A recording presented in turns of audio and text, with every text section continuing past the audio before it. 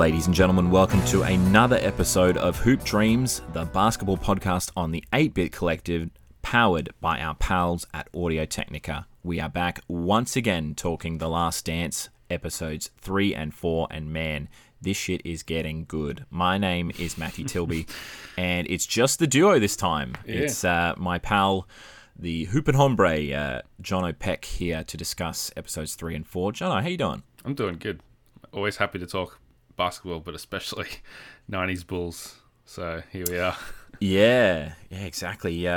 Quick question. In your opinion, 3 and 4 better than 1 and 2?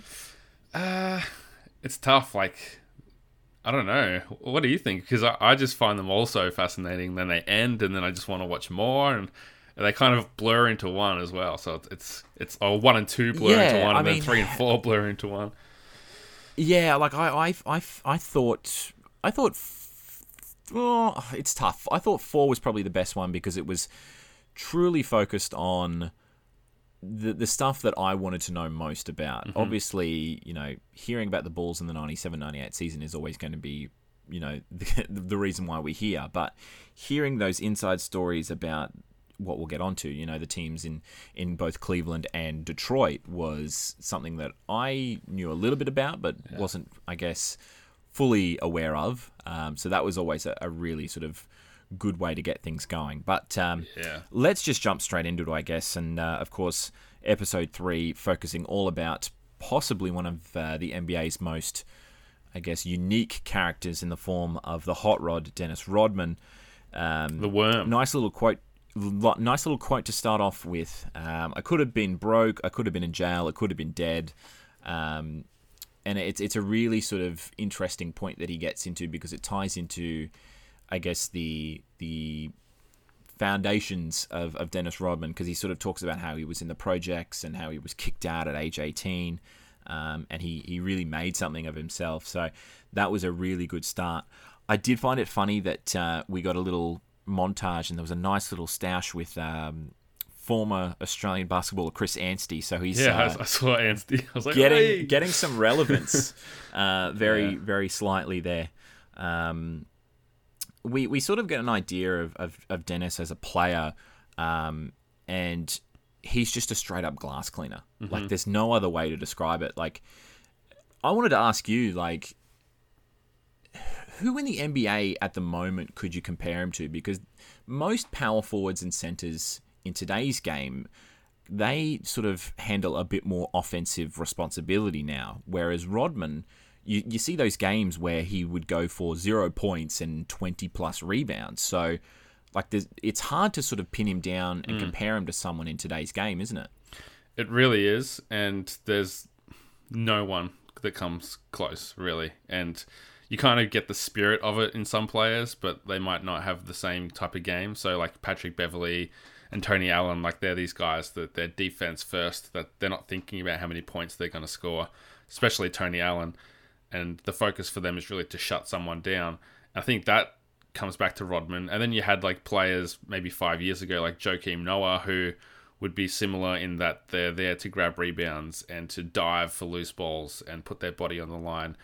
But there's no one that's done it and wrapped it up in a package like Rodman, who's also pulling down 17, 18 rebounds a game, which is really phenomenal. Like, there's no one in the last 10 years, I think, that's averaged more than 15 rebounds a game. Kevin Love had a really good run, and Drummond's had a really good run, but no one's been able to dominate the boards quite like Rodman in a time that the pace of the game also meant that there were less shots going up. There wasn't as many misses. There wasn't the 3-point attempts. And to, like, from 91, I think, to 98, he averaged 16 boards a game, with some seasons being up to 18, some seasons it was 17, and the lowest he ever averaged was 15, and that was in his final season. So, yeah, really a one-of-a-kind player. And, I mentioned Pat Beverley and Joakim Noah, but maybe Draymond Green is the closest you get to representing that role on a championship team, where he's not there to score a certain amount of points. He's there to facilitate what the other people do and make life easier for them by being able to guard as many positions as possible. And Rodman really could go from kind of Magic Johnson to Kareem to MJ and pretty much just guard anyone that was a threat back in the day. Well, we sort of got a bit of an idea of the sort of player he was when we saw through his sort of foundation story. He was drafted by the Detroit Pistons, and really for a lot of people, this is their first look at the late 80s, early 90s Detroit Pistons, of course known as the Bad Boys, and they were a vicious NBA team. Like, I don't think I had as much of an idea of how sort of tough and rough this team was until you saw the footage of them just absolutely colliding with people in the paint. Once again, like, you wouldn't see this sort of stuff happen in the NBA today, because by that time, I think Adam Silver would have probably been like, something's got to happen here. Like, he would have stepped onto the court at that point. I think Adam Silver, exactly. He would have been doing the Jeff Van Gundy, holding onto the ankle of the player if it got anywhere close to that. But exactly. I mean, Tilby, this is good education for you, because you might flash back to an earlier episode of the podcast where we did the, who would you pick to take on Jordan, Pippen, and Rodman, and some of the players you picked were, Trevor Booker. Devin Booker and like the likes of these kind of young superstars.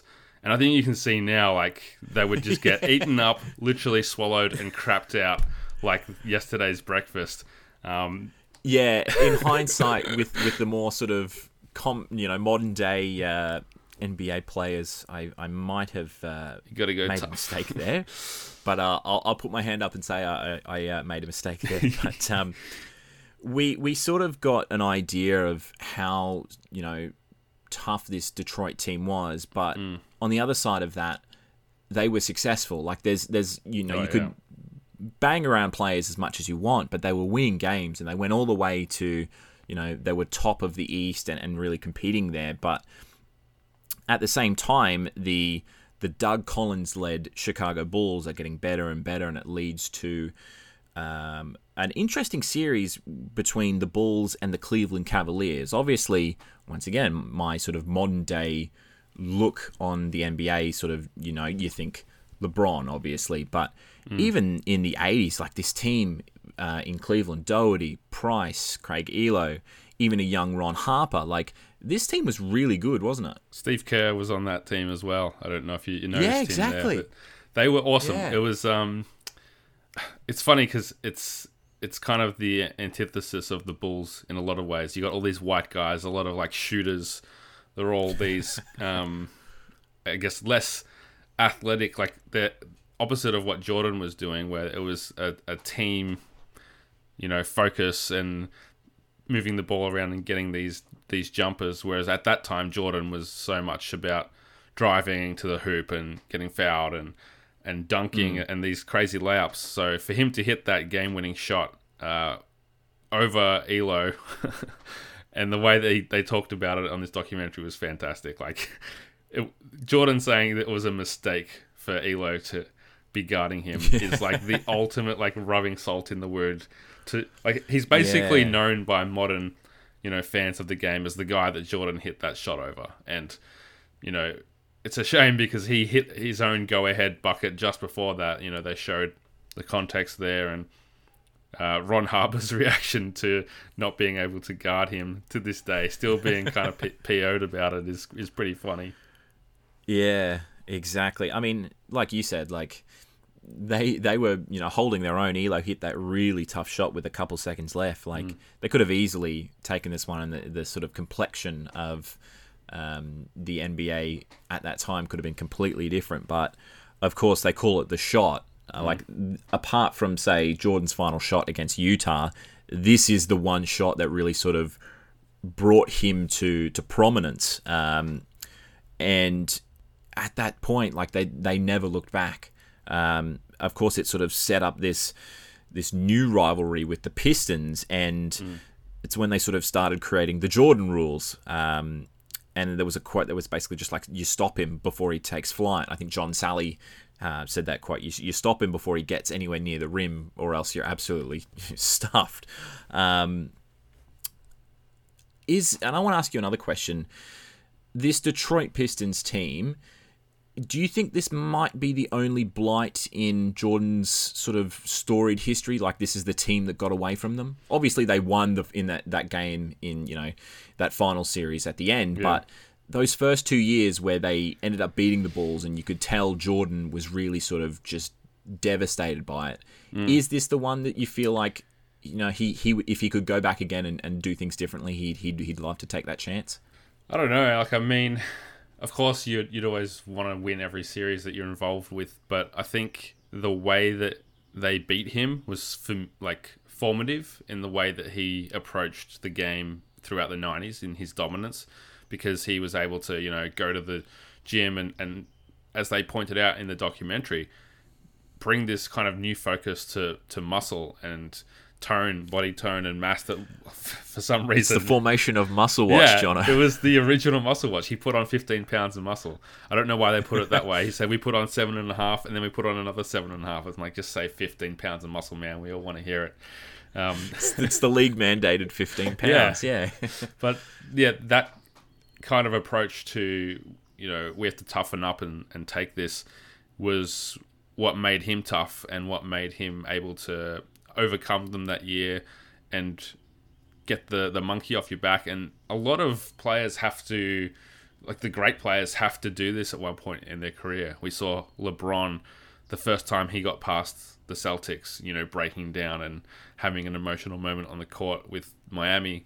And then, for other teams, it's other, like for the Thunder, it might have been getting past the Lakers, and for the Lakers at different points, it's been getting past the Spurs. So I think it was that moment for MJ and for the Bulls. So I think to be able to beat them in 91, like they were still at their peak essentially. Like Isaiah Thomas was 27. Dumas was 29 as like probably the best two players on the team. Rodman was still in his prime as an athlete. So it wasn't like they beat this aging kind of past their prime team. And I think that's really the legacy, is that it takes a couple of cracks to get past that. And once they were past them, they never looked back. Like it was never really a struggle for them to get over that team again. And, part of that is because Isaiah went on to have a pretty bad Achilles injury a few years later. But I do think that it's just part of the lore that is MJ's career now. Do you think this sort of segment in the episode painted Isaiah Thomas as a bit of a like mini bad guy? Because I got that feeling watching this period, and especially the part at the end of the series where they walk off without shaking anyone's hand. Yeah. Like, you just got that feeling like... Definitely, yeah. Man, you're really rubbing me the wrong way here. I think that was partly by design, because as a Bulls fan's perspective, they are the bad guys. And from MJ's perspective, you saw how he reacted to that they're going to show the footage to him of what Isaiah was saying about the walk-off, and he was like, I don't care what you're going to show me, like, that guy's an asshole. And it's just one of the many things that the Pistons did to slight MJ, in his mind at least, because Isaiah was involved in this famous like freeze out in the 85 All-Star game, which, whether it's real or not, that was definitely Jordan's perception. Then there was the physical beating and targeting that they made him endure in all those series. After all that, you're already going to have this animosity towards them. So yeah, the walk-off on top of all that, I think, was just something that clearly rubbed a lot of people the wrong way. Like, the media latched onto that and made it a big thing. And you could see in Isaiah Thomas's comments, like, there's, he's kind of trying to defend it in the moment, but also showing some regret over it. And I think a large part of that is the consequence it had on him, which eventually was just essentially him being left off the Dream Team, which I'm sure we'll get to in either the next episode or soon after that. He had this regret over it based on like how the media reacted and everything, but he was also trying to defend it as well, with like trying to say that it was just what people did at the time. But the last thing that I said was that it eventually, as they'll cover on future episodes, probably the result was that he was left off the 92 Dream Team because of it. Yeah, it sort of came out in the next couple of days after the episode came out, how that sort of influenced how he wasn't on the Dream Team, and he sort of talked about how that was his big regret, so to speak. But considering Jordan shook everyone's hands after being absolutely almost beaten to death on the basketball court, like, it doesn't paint a good picture. Let's say that much. Yeah, that's the thing that kind of gets me is like, yeah, fair enough if it's been this bitter rivalry and they just hate each other and, you just want it to be over with when you've just lost. But the fact that Jordan and his teammates had made that effort in the years leading up to that, that's something you should remember and I think you should respect, because what would have been harder, MJ shaking their hands after they've beat the crap out of him, or for them to shake his hands after getting swept? I don't know. But I know a lot of like Detroit fans and even just fans in basketball would side with the Pistons there and say, that's being competitive and that's blah, blah, blah, blah. But I think, I always hate shaking hands after a loss, but you still do it. You still do it. Yeah, exactly. Well, of course, we got that great quote from one Horace Grant, quote, "Straight up bitches." Yeah. So swole, that dude. Yeah. He's looking he looks like he hasn't aged a day, but he's gotten a lot bigger. Let's say that much. Yeah. Then we get a little bit more about guys like Dennis Rodman. We get back to him. He was in a bit of a bad spot after that series, and he was, of course, he had obviously what we could have assumed was some mental issues, and we won't get into that too much. But he was traded to San Antonio, and he continued on a great vein, and obviously playing with, I think David Robertson was at that point, wasn't he? Yeah, so they kind of glossed over it a little, but Chuck Daly, his coach at the Pistons, who was like a father to him, they had a new coach, and that coach didn't treat him with the same kind of fatherly approach that Chuck Daly had. So, yeah, the dynasty of the Pistons being over, I guess Dennis was feeling in a weird spot, and he just didn't fit in San Antonio. Like David Robinson, as you mentioned, one of the greatest centers ever, definitely one of the greatest centers of the 90s, but the personality of him being such a straight arrow, like Christian, very like by the book, military man. He literally went to the Navy to play basketball. Compared to Rodman, like that was a weird combination of I guess big personalities. So it's no wonder that he didn't really excel there. But that's where Dennis Rodman, as we know him now, was kind of born, because that's when he started to dye the hair, influenced by Wesley Snipes in Demolition Man. That's where he started to like rack up the tattoos, and that's a time where I guess he was more lost than we've seen him while he was in the NBA. Exactly, and hopefully sooner rather than later we get to hear about his time in WCW, because it'll come. I cannot wait to talk about his match between him and Karl Malone. Like, just thinking about it just boggles the mind. And this was during the NBA Finals as well, so I can't wait to discuss that. Yeah. But of course, after that, he was traded to the Bulls, and they sort of talked about how guys like Jordan and Pippen would take him in with open arms. And even though he was still this sort of loose cannon, you almost had guys like Phil Jackson putting an arm around him, being that father figure. And I guess he just needed someone to be there for him and sort of keep him in check. And but then, of course, we see him, being the glass cleaner that we know and love. There was a great montage soundtrack by the Beastie Boys, So of course, where he's just cleaning up. Like, it's prime Rodman. And I genuinely don't think there is a better defensive player at that point. Like, even David Aldridge was sort of saying, like, he's the best on-ball defender he'd ever seen. Yeah. Like, and that's high praise, given, you have a lot of decent players in a time when defense was huge. It's not like today where you can just jack up 23-point shots. Yeah. There was a lot more sort of pressure on the ball. So that's high praise indeed. But we move a little bit back to, I guess, current day. I keep saying current day. It's 97, 98 it's funny, isn't it? Bulls. Pippen is still injured. Rodman seems to get a bit more out of it because he's the second in command and sort of forms that sort of bond with MJ. Just how much do you think it hurt when Pippen sort of came back from his injury finally, and Rodman sort of felt like he was the third wheel in this relationship? I don't know if it hurt him, but I think it put him in a different position. Like, it was back to the routine that they'd had for the previous 2 seasons.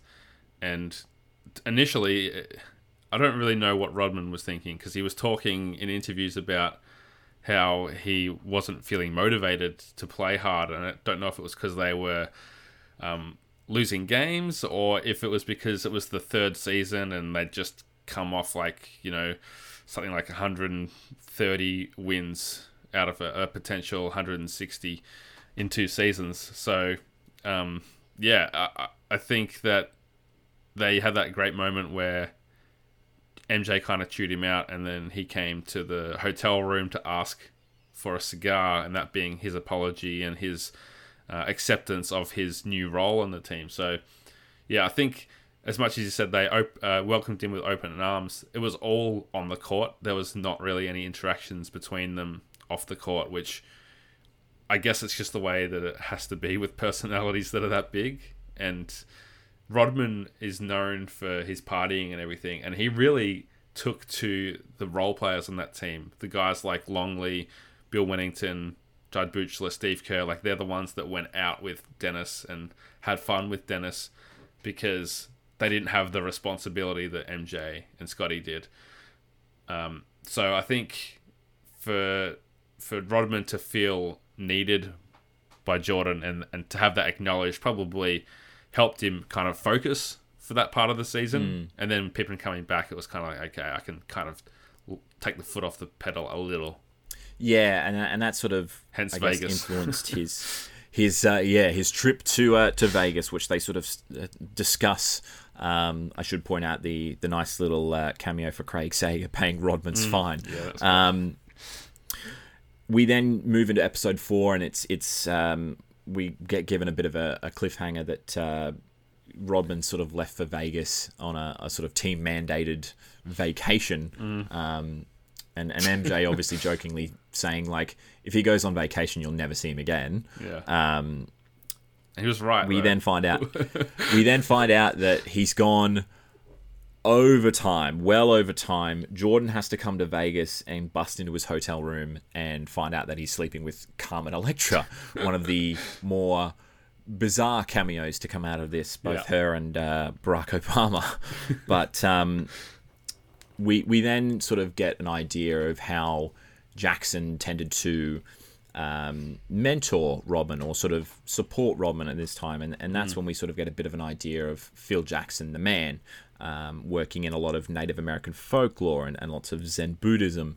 And then we get a bit of an idea of Phil Jackson, the basketballer. This is the part that I didn't know. Oh, right. Because he looked like he came out of Creedence Clearwater Revival. Like, he was the biggest hippie-looking basketballer I think I've ever seen. And they talked about it in the show as well. Like, a lot of people were in, suits and all that sort of stuff. He was, like, denim jacket, sort of skinny jeans and bushy hair and glasses. Like, he had some great looks. He was... in today's NBA, he'd be pulling off what people would call a fit. Yeah. But, yeah, definitely not at that point in time. But I wanted to ask you, when he came to the Bulls and sort of worked alongside guys like Doug Collins, that's when the formation of the triangle offense came in, and how influential do you think that the triangle offense has been for the success of the Chicago Bulls? It's hard to play like what if, but it's really what led them to win those championships, I think, because the principle behind it was taking the ball out of Jordan's hands and making it a team approach. Up until that point, as you saw with the Doug Collins kind of approach, it was get the ball to MJ and get the hell out of the way. And he pretty much said that in press conferences with a couple more expletives. And obviously Jordan loved that because it meant he could go off and score 63 and 69 points and that kind of thing. But to bring in the triangle, and they touched on it, it was a new system. It was one that I don't know if it had been used in the NBA, but it definitely hadn't been used to the level of success that the Bulls were able to get out of it. And Tex Winter, it was great to see Tex get the shout out for kind of being the father of this system, but he was there and he was able to, with Phil, get them to buy into it as their primary approach to the game, to open the floor up to all these potential ways to score and involve different people on the team. And up until that point, it was, if you can stop Jordan, you can stop the Bulls. And, that's never a great approach to offense, even in today's game. Whether it's James Harden or Giannis, at different points in teams these people have been involved with, you only had to stop the one person and you could get a win against that team. Yeah. So, stopping Jordan, it's not like it's an easy thing to do, but if you can slow him down, you have a better chance. And by doing that, it kind of empowered guys like Scotty and John Paxson to be weapons on this team in ways that they hadn't before. I think the triangle's a huge part of that, and Phil with those pointy shoulder blades is and his gift of books before every season to every player based on what he thinks is going to motivate them. I think his whole approach, coupled with his managing of personalities and his triangle offense, was a huge part of that success. Yeah, I was about to say it myself. Obviously, it sort of stifled Michael a bit, obviously, because you were saying the previous offense was just get the ball to Michael, but it allowed people to come in, and you could feel like Pippen felt like he was able to flourish, and you'd see guys like John Paxson really catching fire in that Game 5, just raining down shots, which was really fun to see. It sort of almost was like the prototype for players in the NBA today, but we then get a bit of an idea of the team that they're going up against for their first title, which is the LA Lakers. Like, this is like you could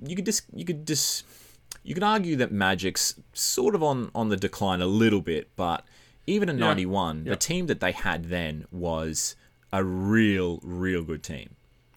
Yeah, for sure. Like, Vlade Divac had come over from Europe and had been a huge addition to that team, and they had, I'm trying to think of the other guys on there. Eldon Campbell, was he a bit later?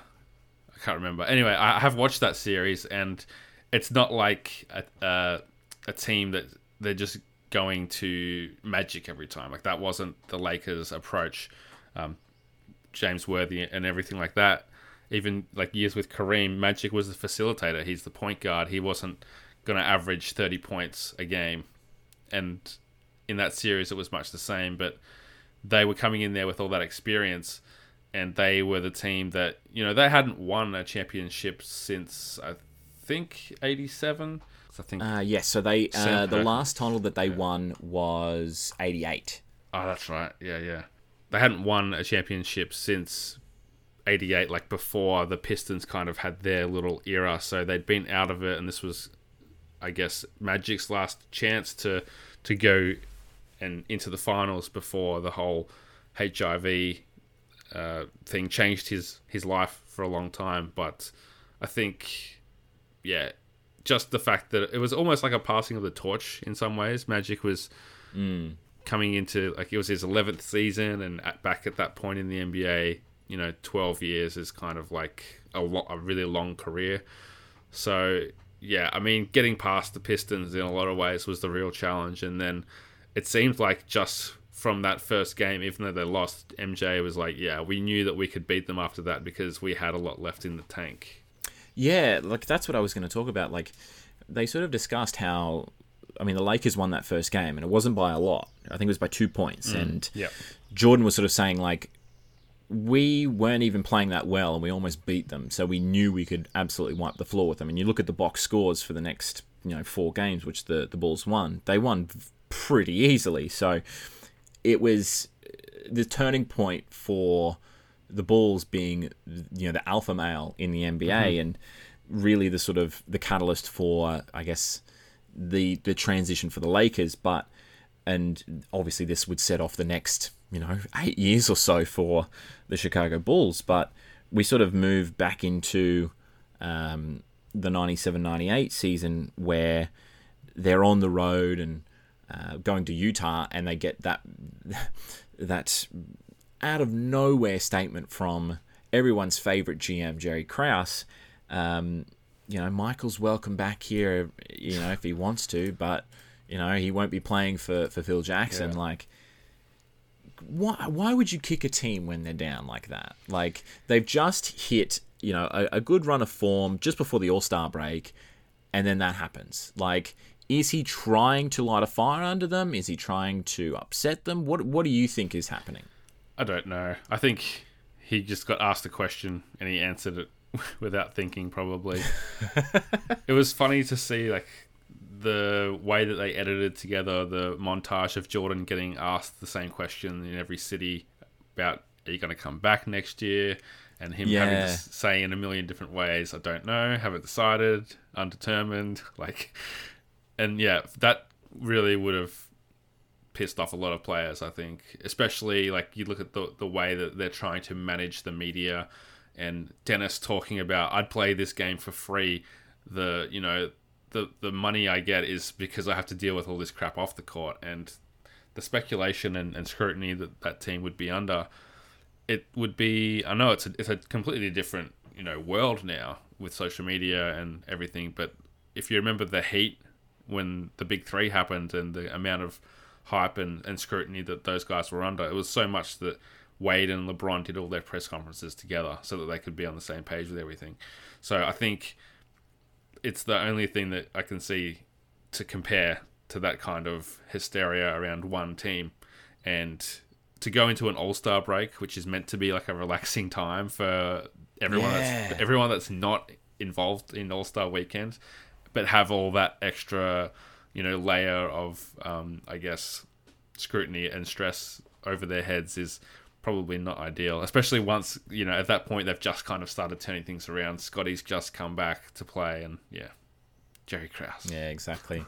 We do get a bit of a teaser for, I guess, the final boss of this entire series being the Utah Jazz, and of course we all know what's going to happen at the end of that. But at this point in time, they're running on all cylinders, and led by, of course, Malone and Stockton. Like, they're just firing. This team in the mid to late 90s was a different beast, wasn't it? Yeah, absolutely. And Stockton and Malone are like the archetype of the pick and roll offense, and two of the best players ever at their positions. So, I mean, I got into an argument with someone last week, as I do, some random Twitter follower that I don't know, talking about MJ versus LeBron, and people try and downplay some of the opponents that MJ had in his finals appearances, and it's like, okay, the Malone and Stockton were older. They were still like winning 60 odd games a season. Like, it wasn't like they were kind of the default champions of the Western Conference. They went through the Spurs with Duncan and Robinson. They went through the Lakers with Shaq and Kobe. They went through, these teams that, the Rockets, like with Barkley and Hakeem and Drexler. Like, it's not like they didn't...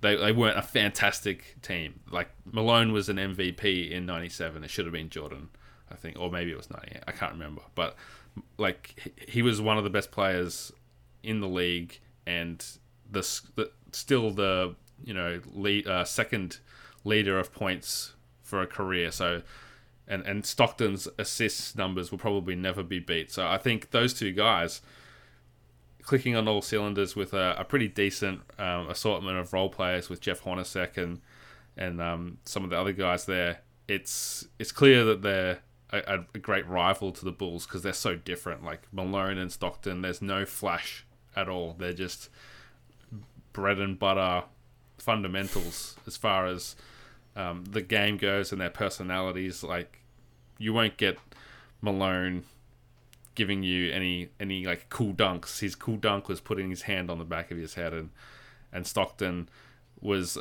he had some interesting like techniques in the game, but he was a dirty player and he was just a fundamental point guard that you hated to play against. So I think compared to, I guess, the Bulls, it was a great rival for them. And I love that quote that sort of came out in the last couple of days as well. I think one of his former players hated playing with John Stockton because he just didn't speak on the court as well. I think he called him a zombie, which it would be kind of weird if he's not communicating on the court. But, I mean, when you're that good, I guess you don't really need to. You've got a bit of a telepathic connection with your teammates. But I was going to call him the prototype Nash and Stoudemire, given how good they were with the pick and roll. But, of course, you'd see Nash being a little bit more flashy in that sense, and Stockton being, like you said, a little bit more fundamental with his play. But, yeah, like this, I mean, we all know how it's going to end, but this series that it's leading up to is going to be one of those defining moments that everyone's going to want to watch. But, of course, to get past that, you've still got to get through the Sonics and, of course, the Phoenix Suns, which I would assume we'll probably see in episodes 5 and 6. But yeah, it's a short little episode for us today. Of course, we'll be back next week, hopefully with some friends with us to chat. Both Logan and Brendan away doing some things, some life admin, but we can't wait to have them back and catching up with us and discussing this incredible series. But if you've got any questions, queries, comments, or complaints, you can always send them to us with the hashtag HoopDreams. You can follow me on Twitter at @itstilby. And Jono, where can they follow you? You can catch me on all socials at Jono himself. Awesome stuff. And of course, keep watching this documentary. Like, I cannot stress this enough. This is every Monday, this is my allocated Netflix time. I don't watch Netflix that much, but this is it for me. I'll sit down, maybe with a beer or something, and just lose myself in the next 2 hours because it's fantastic. But yeah, until the next time, from me, Matt Tilby, and from Jono Peck, stay inside, stay safe, and keep watching. Talk soon. Keep dreaming.